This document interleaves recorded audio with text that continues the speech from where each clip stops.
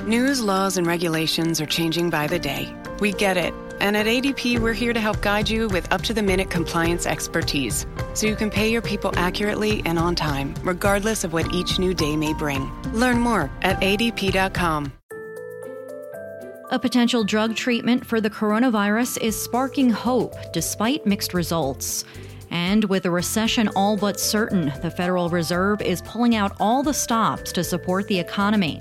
We can do what we can do, and we will do it to the absolute limit of those powers. We'll keep at it, and I just want people to know that we will be at it with the legal authorities that we have until we get through this thing. It's Wednesday, April 29th. I'm Annmarie Fertoli for The Wall Street Journal. Here's what's news.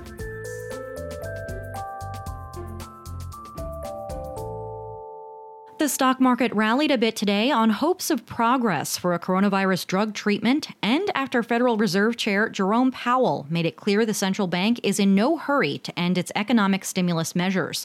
All major indexes were up. We'll talk more about the Fed and the overall economy later in the show. With regards to that drug treatment, shares of Gilead Sciences closed up 5.7% after it reported that patients taking its antiviral drug remdesivir showed a speedier recovery than patients taking a placebo in a large study funded by the U.S. government. Our health reporter Joe Walker has more details. People have been watching this trial really closely because it's a large study comparing this drug to placebo. And it's sort of the gold standard for the way to do clinical trials. So the idea is we think that it's the first and best sort of look at whether this drug really works at treating COVID-19. And if it does, it could become the first drug proven to actually be effective against this disease. A separate study of the drug out of China posted negative results today, but researchers there say they needed more testing. Their trial was shut down early because it was hard to recruit subjects as the pandemic slowed. Analysts are still cautioning that the drug is unlikely to be a silver bullet. Obviously, it would be really great if this drug works in COVID-19. I think the expectation, though, at this point is that if it does work, it's not the type of thing that everybody would get if you got the virus. You know, it's an intravenously administered drug for people who are hospitalized. So it could really make a difference in helping people who are very, very sick. But, you know, it isn't sort of it's not a vaccine. It's not a pill. So I would just, say to take some caution there in terms of expectations for the magnitude of its impact.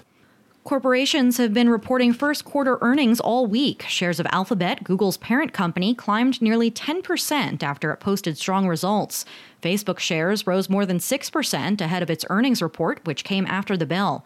Deputy business editor George Stahl says so far, the impact of the coronavirus on business is largely falling into two main camps. Broadly speaking, we've seen stronger results from companies that service consumers in their homes. Netflix saw a surge in new subscribers to its streaming video service. Consumer product makers benefited from people stockpiling up on necessities. And even a company like Hasbro, which makes traditional board games like Connect 4, Monopoly, and Operation, reported a 25% jump in sales of such products. Not surprisingly, companies that we depend on when we leave the house have struggled. I'm talking about automakers, the airline industry, the tourism industry. And the question going forward is, how temporary are some of these shifts that we are seeing in consumer patterns, and which may be longer lasting? Boeing's CEO says the pandemic dealt a body blow to its business. The aerospace giant burned through $4.7 billion in cash in the first quarter. That's less than analysts had expected, but Boeing is now planning to cut thousands of jobs, about 10% of its workforce, and take on more debt. The Trump administration has placed 5 of Amazon's foreign platforms on a list of notorious markets that the U.S. believes are facilitating the sale of counterfeit and pirated goods. That includes Amazon's domains in Canada, France, Germany, India, and the U.K. Amazon is calling the designation a purely political act. President Trump has frequently criticized Amazon and its founder and chief executive, Jeff Bezos. Moxtra provides businesses with their own client interaction app for today's digital age. Your app will be a one-stop hub, keeping your clients in continuous connection with your business from anywhere. Manage your team to effectively respond to clients all from within your app. Get your one-stop app at Moxtra.com. The U.S. economy shrank in the first quarter by the fastest pace since the last recession. According to data from the Commerce Department, the GDP, which is the broadest measure of goods and services produced across the economy, contracted at a seasonally adjusted annual rate of 4.8%. Economists say that decline marks the beginning of a near-certain recession. That economic outlook was the backdrop for Federal Reserve Chairman Jerome Powell, who spoke at the conclusion of the Fed's two-day policy meeting. We can do what we can do, and we will do it to the absolute limit of those powers. We'll keep at it, and I just want people to know that we will be at it with the legal authorities that we have until we get through this thing. Joining me now with more is our economics reporter, Harriet Torry. Harriet, let's start with GDP, which shrank 4.8% in the first quarter. That's a significant amount, and some economists say that it indicates pretty certainly the beginning of a recession. Can you put this in context for us? Yeah, so the first quarter runs from January to March, and we only really saw the coronavirus start to spread in the US significantly in March, and the economy really shut down essentially for the last 2 to 3 weeks. So we're talking about a very small sliver of the first quarter, but nonetheless, the impact was absolutely enormous. We saw a huge drop in spending by consumers, particularly on services. And services spending makes up nearly half of GDP. So we're talking about a big part of the economy. And this is everything, this is spending on doctor's visits. This is spending on legal advice. It's spending on haircuts. It's a huge part of the economy, and it just collapsed. Social distancing, really put the wind up people, and they really held off on spending outside of the home. We did see some increases in spending, for instance, on food. People were stockpiling, so they were spending a bit, but we've just seen this huge loss in confidence that people had in going out and spending money, and that is really the lifeblood of the U.S. economy. We're also hearing that it's likely to get even worse in the second quarter, right?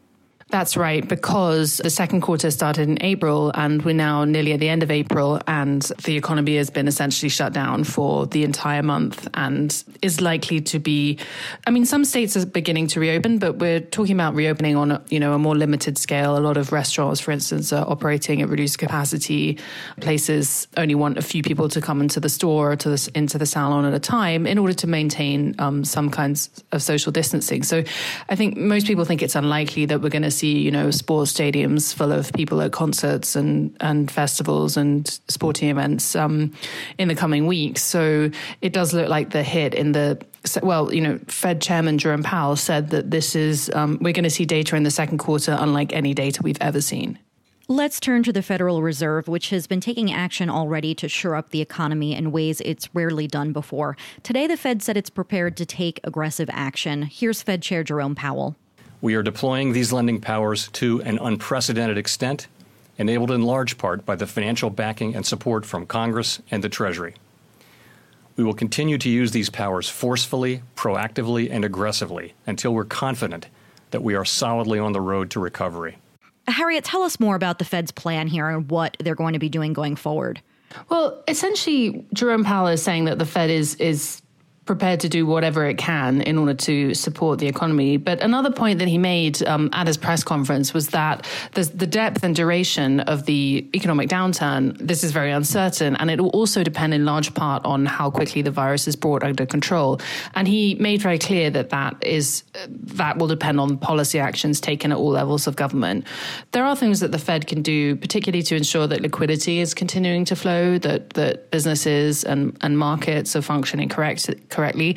And of course, it pulled rates down to the zero lower bound in March. So, it's using all of its ammo because, the Fed is keen to meet its objectives. But one thing that the Fed chairman did say today was that it's very uncertain. We don't know how long this is going to last. Many economists think that we'll see these big downturns in the first and the second quarters and that things will start to pick up in the second half of the year. And that could well happen because, as Powell said today, the sudden stop in economic activity was exogenous shock. This wasn't due to, the financial markets seizing up or some issue or some bubble. This was simply done to protect people from the virus. So all things being well, perhaps if people feel confident enough to go out and go back to work and go back to sort of spending at malls and restaurants, then economic activity could recover very quickly. But he did say that there are a lot of ifs in that scenario.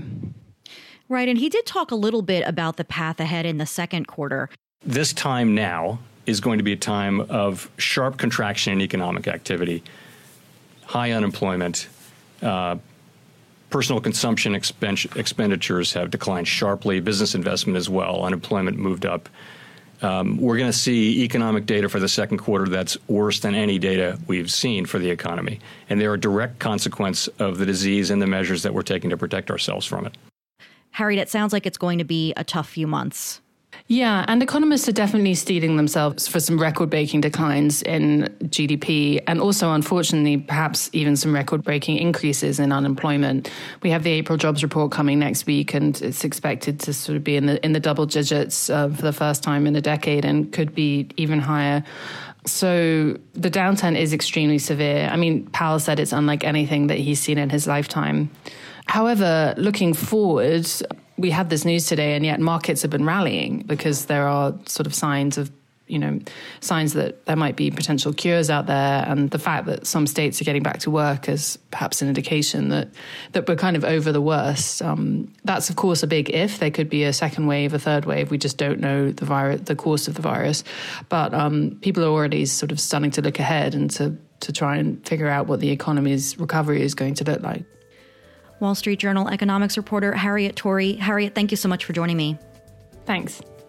And that's what's news for this Wednesday afternoon. We'll be back tomorrow morning. If you like our show, please rate and review us wherever you get your podcasts. I'm Annmarie Fertoli for the Wall Street Journal. Thanks for listening.